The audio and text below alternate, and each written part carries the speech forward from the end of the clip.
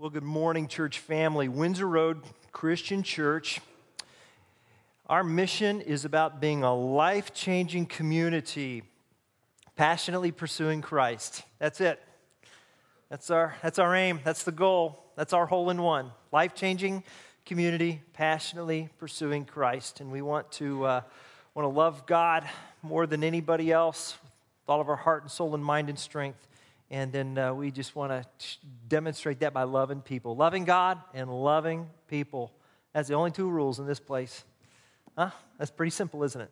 Love God, love people. And I want to share with you a great little piece that it was an email that our children's ministry staff received this week from a family who used to attend here. They've since moved. They're out of state. And we received this email. This is just great.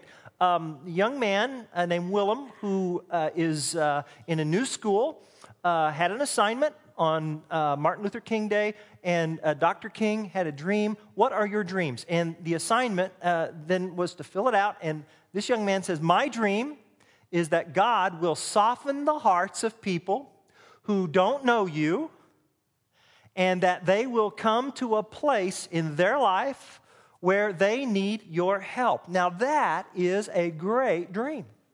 Now, this is what's even cooler about that, huh? More cool? Cooler? Whatever. Mom wrote a note underneath this when they emailed it to us to kind of give us context. And here's what Mom had to say. Mom said, the assignment was to write down their dreams and read it to the class. Read it to the class. Mind you, he's currently attending a public school, and Willem came home and said, I'm just not comfortable with that they don't talk about Jesus. So Willem's going to change that. Isn't that great? Huh? And then Mom wrote, and now he's been able to be a light to shine on him. Right? Now look at the next page on this. This is on the back of that. So there it is. There's Willem, and he's just crying out to God. You know, everlasting, right? Everlasting. And then Mom wrote. Mom wrote to Lynn and Teresa. Lynn Peters and Teresa King are our children's ministry. Lynn is our children's minister. Teresa directs our early childhood here. And Mom wrote. Thank you, and I think she's not just thanking them, she's thanking the church family, her church community here. Thank you for being an integral part in Willem being able to shine for him. Thank you, and may God bless you all. Now that's a good word, huh? Praise God. I mean, that's a good word. And I think what's encouraging about that is when you are in ministry, as you know, you don't always see the fruit of your labor, right? And so God has graced us just this past week to let us see a little bit of the fruit of the passionate pursuit. What a dream. What a vision. What a hope. And particularly when we set that dream in contrast to another dream that I saw this week. The message was on the side of this bus. There's probably no God. Now stop worrying and enjoy your life. Yeah. Wow. I mean, that is in your face. Huh? That is in your face. But that's a dream. That's someone's dream. That's a vision. That's a hope. A life is built on that. 2 dreams, 2 visions, 2 hopes. One vision says, this life is all there is. This is it. So when you're done with this life and they bury you or cremate you, you're done. You're finished. You're extinguished. Nothingness. All right? That's one vision. And then you build your life on that. And you build your business on that. And you build your marriage on that. And you parent on that. And you be a neighbor on that. Okay? And then there's another vision that says there is this life. And there's another life after this life. And the other life that exists after this life is more real than this life. In fact, this life is like a shadow compared to the life that is next.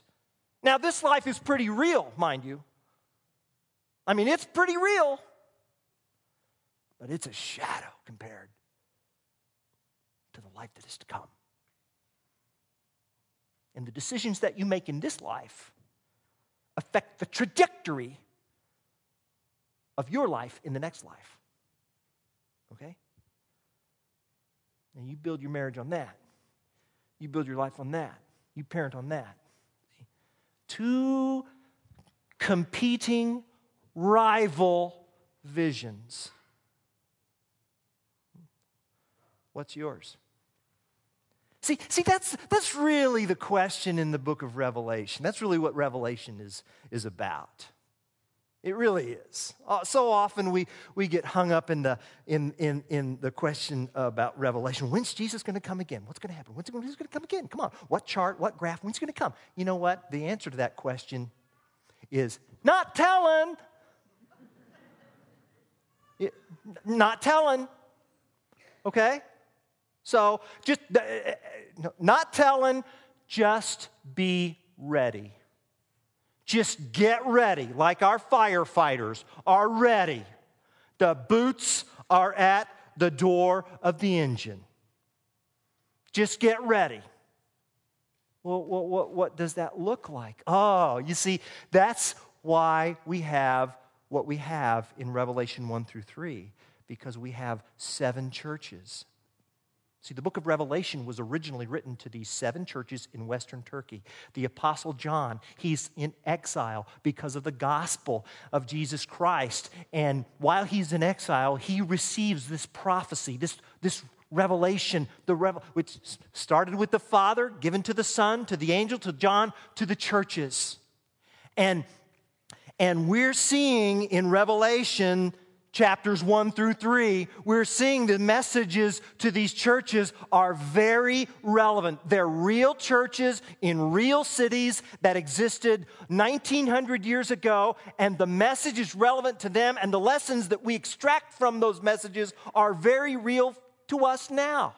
And so this morning we are going to turn in our Bibles to Revelation chapter 2.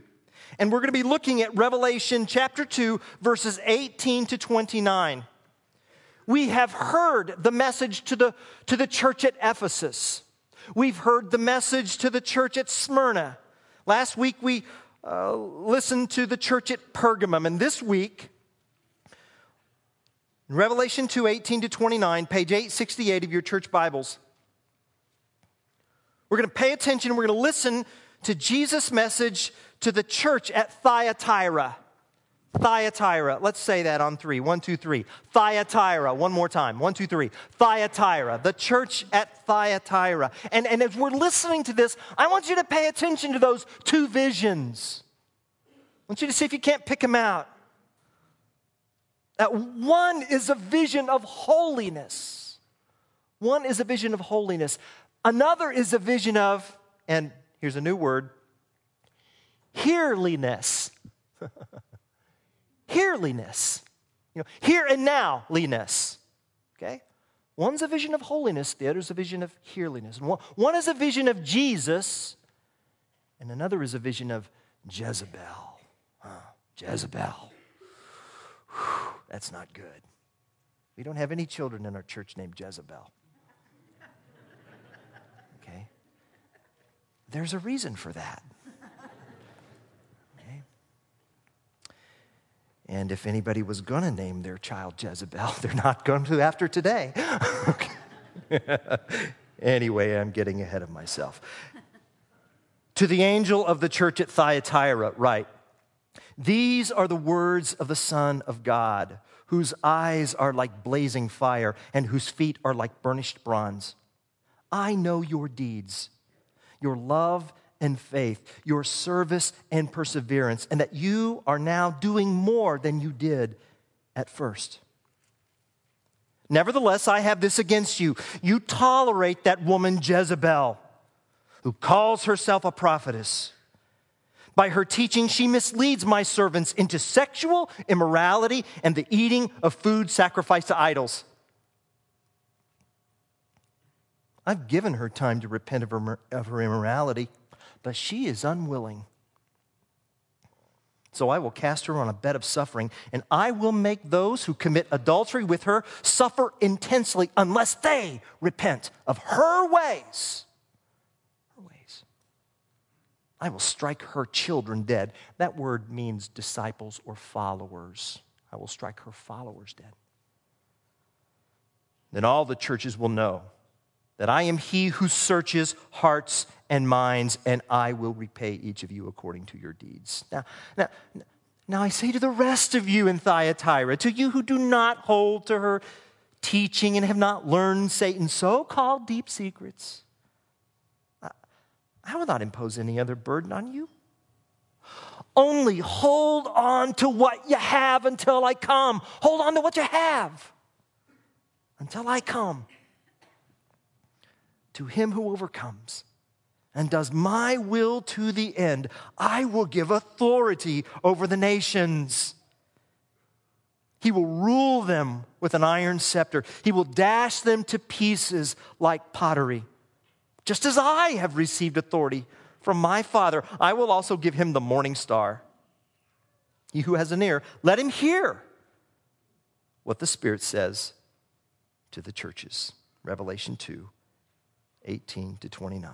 This is the word of God.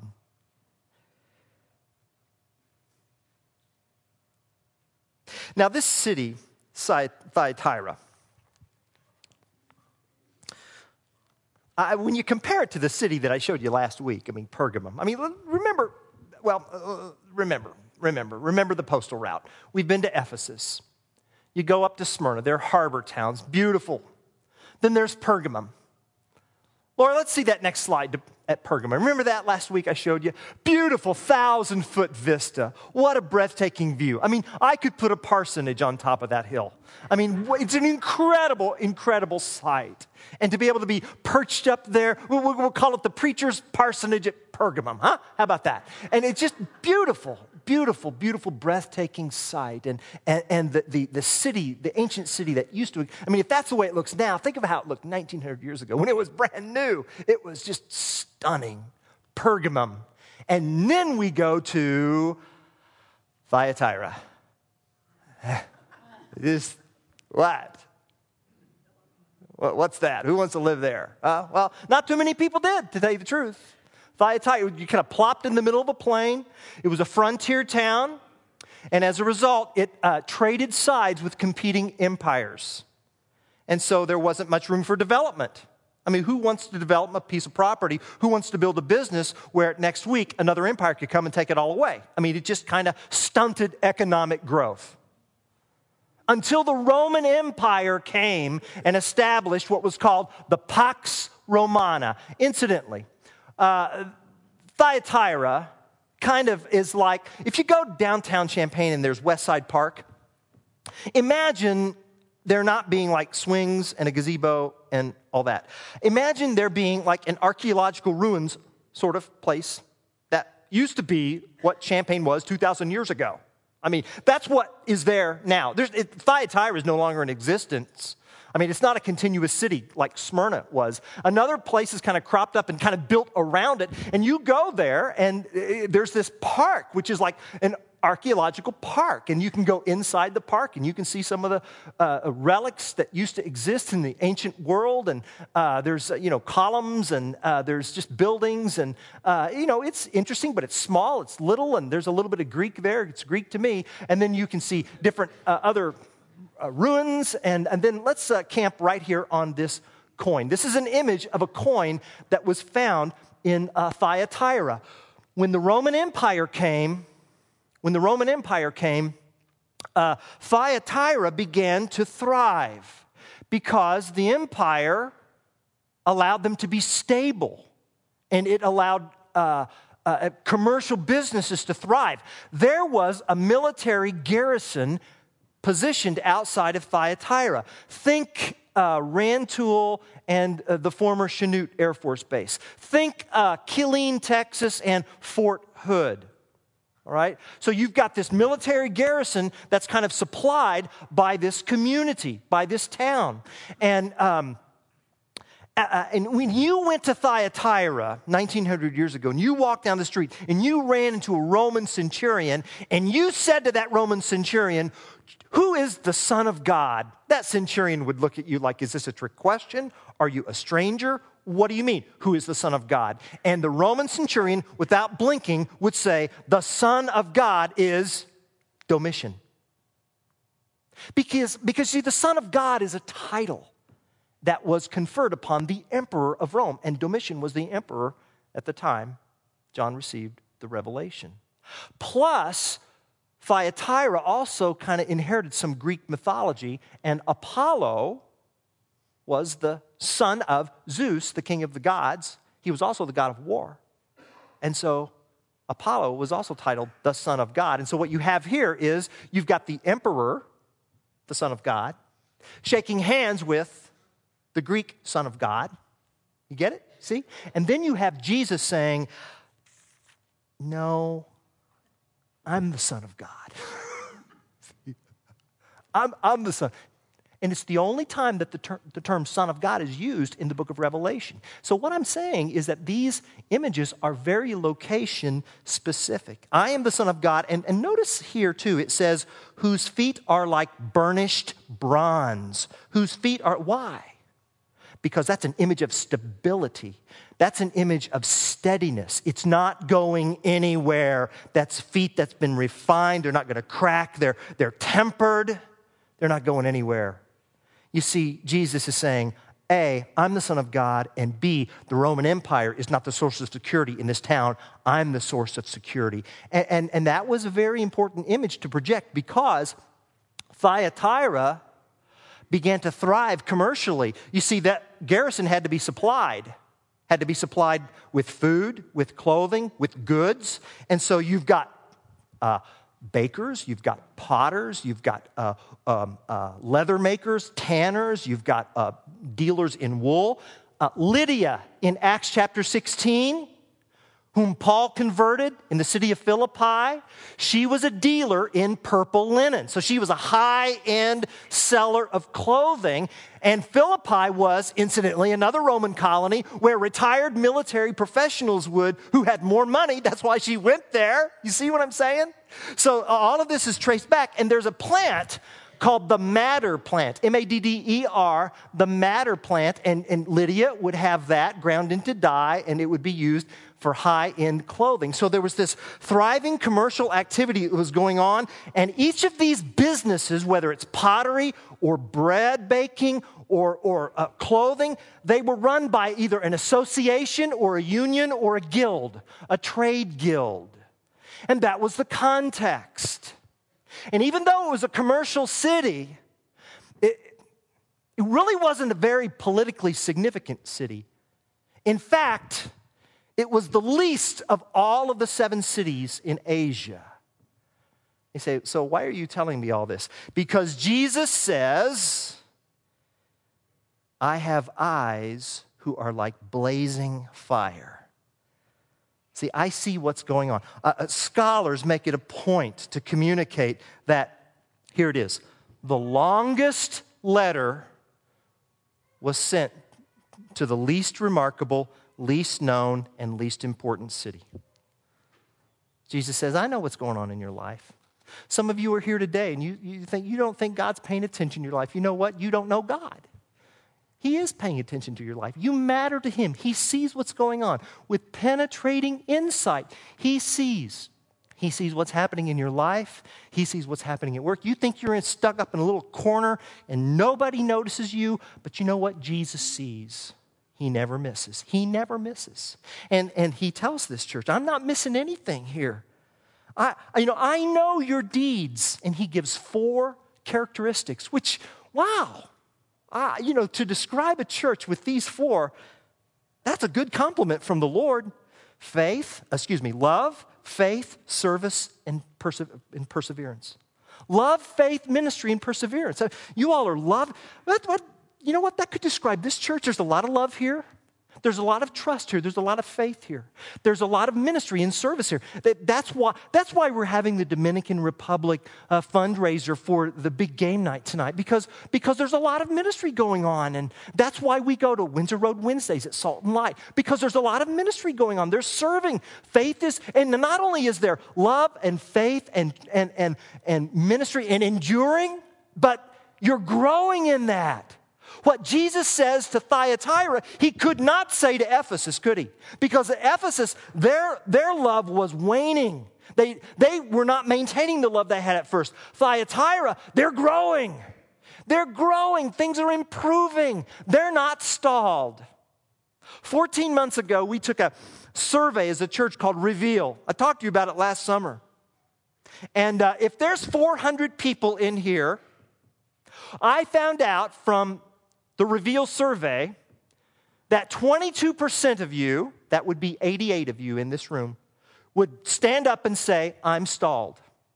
I'm not growing. Things are declining. And then I found out that 80% of the 88 of you that stood, all right, you know why you said you were stalled? And you were very honest, and I appreciate that. You said, because I have not made spiritual growth a priority. I've not made it a priority. Something else is competing for that. Something else is cutting in line for that. There's a competing vision. And my response then and my response now is, I can't read your Bible for you. I can't move your mouth in prayer for you. I can't show up at Salt and Light for you, or I can't help in the nursery here for you. You know, yes, we're in this together as a community, but it's got to be a community. See? Well, what do you think in your life? Huh? Are you moving forward? Are you stalled? Are you falling back? What's going on? See, Jesus sees that. He sees that. He's concerned about that. And he's concerned about whatever is competing. And I don't know what's competing in your life, but I know what was competing in their lives. That's why Jesus says in verse 20, nevertheless. Whenever Christ says nevertheless, what's going to come afterwards isn't really good. Well, it's good, but it may hurt. Okay, nevertheless, I have this against you. You tolerate that woman Jezebel, who calls herself a prophetess. What is all of that about? Well, you got to know your Old Testament, don't you? See, Jezebel was she was a queen. She's the queen of probably the most wicked king in all of Israel. A weak, spineless fraction of a man named Ahab. And her name means pure, but she wasn't. Her father had been a priest who succeeded to the throne by murdering his predecessor. She persuaded Ahab to build a pagan temple in Samaria so she could conduct idol worship and eating food sacrificed to those idols and sexual immorality. And she supported 850 prophets of Baal and tried to kill off as many prophets of Yahweh. You can read about her in 1 Kings 16 to 1 Kings 25-ish, okay? In fact, here's the summary verse, 1 Kings 21:25. There was never a man like Ahab who sold himself to do evil in the eyes of the Lord. Here it is, urged on by Jezebel, his wife. Okay? Jesus says, the equivalent, the Old Testament equivalent, that's going on here in your church, There's this female leader who's really wreaking havoc and urging compromise. And the code name is Jezebel. Just as last week the code name for the male leader who was wreaking havoc was Balaam, this is a code named Jezebel. And she's encouraging idol worship and sexual immorality. Because you see those trade guilds that I told you about? They had meetings. And in those business meetings, you had to worship the pagan deity, the patron deity over those guilds. And you also had to get involved in sexual immorality. And if you did not, it was insulting to the guild, and you needed to be in the guild if you wanted work, see? And that was a problem for Christians. And so there was someone in the church saying, it's okay, don't worry about it. As long as you don't mean it, it's okay to do that. And Jesus says, no, it's not okay. You are not called to hearliness. You are called to holiness. And I just wonder, where you work, they may not make you go to a temple. And they may not make you eat food, sacrifice to idols, and they may not make you, at work, commit sexual immorality. So you say, what does that have to do with me? Listen, Jezebel, her spirit lives today. And here's what I mean by that. See, the behaviors that Jesus is concerned about in these verses come from a core belief system, because your beliefs drive your behaviors, and the core belief system that is competing against Christ. Well, here's Christ's core belief system. It's verse 25. Only hold on to what you have until I come. Hold on to what you have. And Jezebel's problem is that she says, no, what you have isn't enough. You need more. You need Jesus and something else. That's what you need. What Jesus has given you isn't not going to do. You need someone else's approval. You need someone else's validation, someone else's accreditation. That's what you need. And you know what? That goes on today. Which is another competing vision. Jezebel says, look, no, you need what I tell you you need. You need something else. And it happens. And we're going to get a little taste of that today. It'd be in Super Bowl Sunday. Oh, it's just a game. It is to some. But to some, it's a little stronger than that. I don't know if you've seen this commercial that this is what I'm talking about. Can we run that commercial now? Check this out.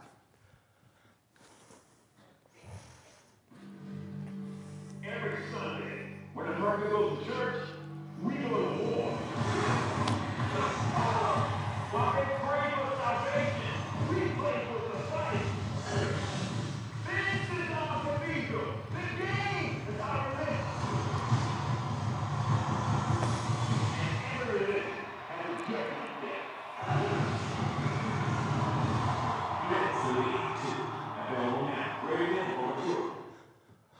Wow! I mean, they said it.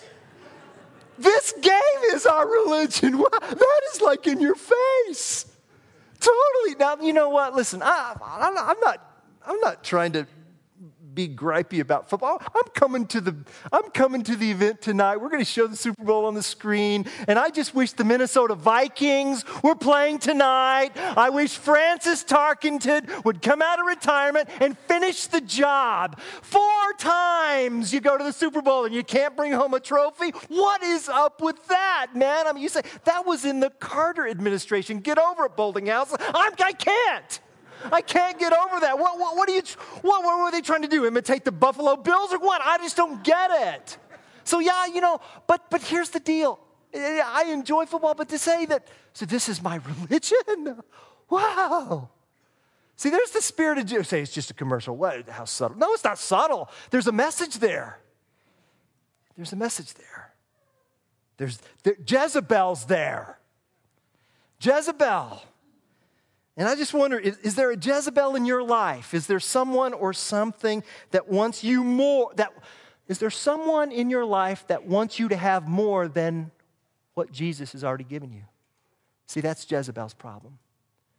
Because to some, the game is their religion. To others, stuff is their religion. Still others, tenure is their religion. Still others, money is their religion. And still others, beauty is their religion. Oh, yeah.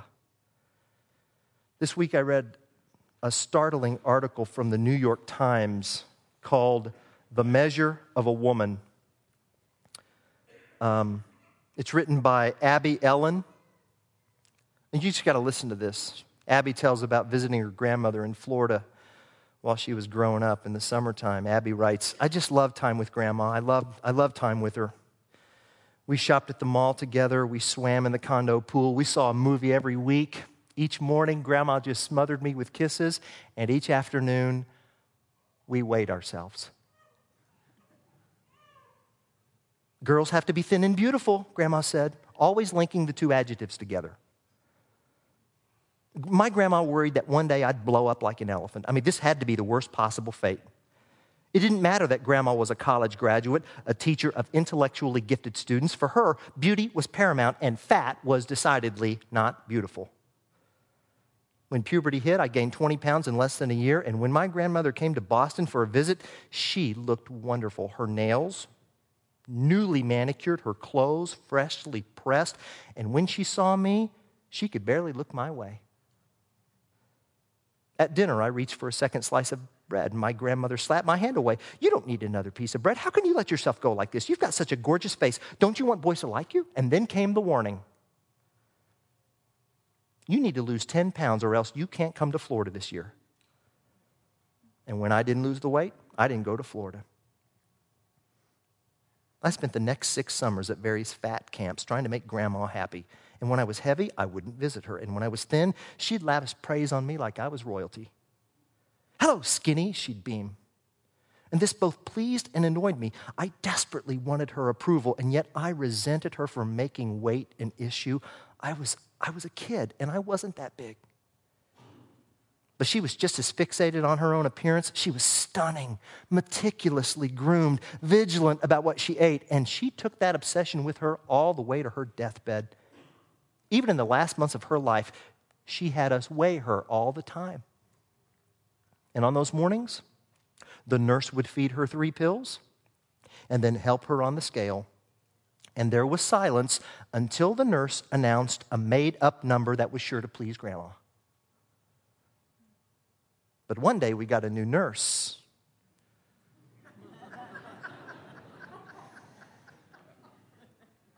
Who didn't know how we did things.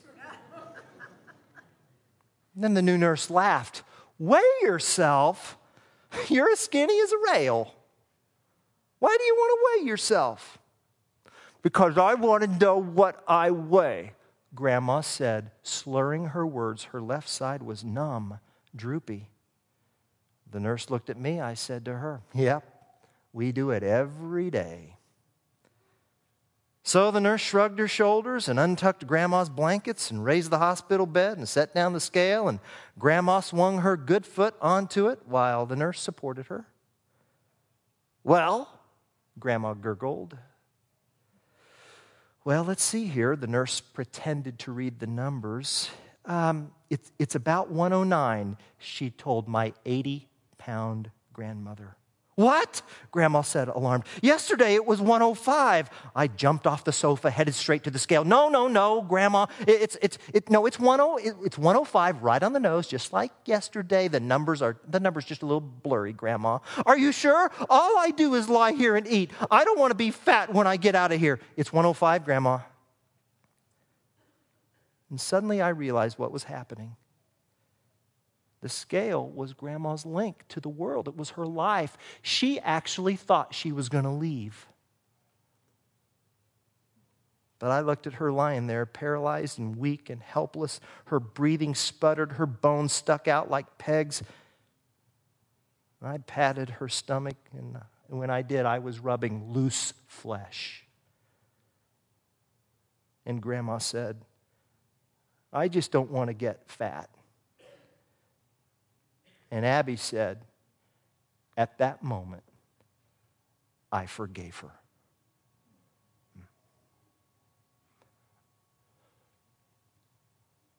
Hold on to what you have. Is there a Jezebel in your life who is deceiving you into thinking that what you have been given in Christ just isn't enough? If you buy into her deception, and she's not going to change. She's not going to change. That's why Jesus says, I've given her time to repent, but she's unwilling. So she's not going to change. And you buy into her deception, you're going to be destroyed. Jesus says, what I've given you is enough. It's enough. Because this life is not all there is. There's a life coming, and when that life meets up with this life and overwhelms this life, I tell you, you will be given authority. The authority that the Father gave me, I intend to share with you. You will have authority over the nations. And you, with me, will rule them with an iron scepter. Literally, you will shepherd them with an iron-tipped rod. The shepherd would have a rod, and that iron tip would be used against predators. And you're going to dash the Jezebels to pieces like pottery.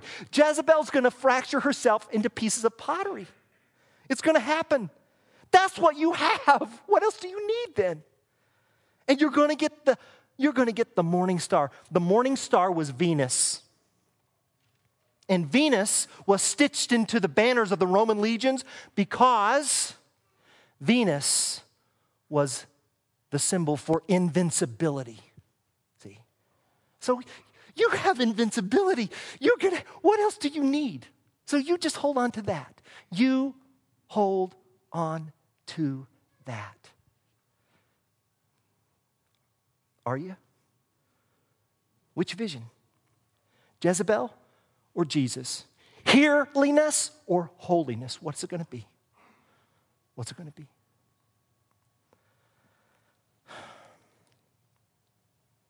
I like what John Miller said.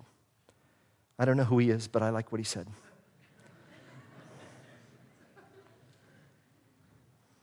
You don't have anything to prove to us or the world. The work is finished at Calvary. And that work has unlimited meaning and value. Keep your focus there. Okay? Okay. I'm going to pray. And we're just going to sing about that. You know, the soap that you've been given here is not for you to clean yourself with. See, this is, you got some Jezebel on you. Only Jesus can scour her away. So that's what I want you to remember with this. And we're going to sing about Him. What is your dream? Here's the question. Not just what is your dream, but is your dream durable? Jezebel? No. Jesus? Yes. Amen.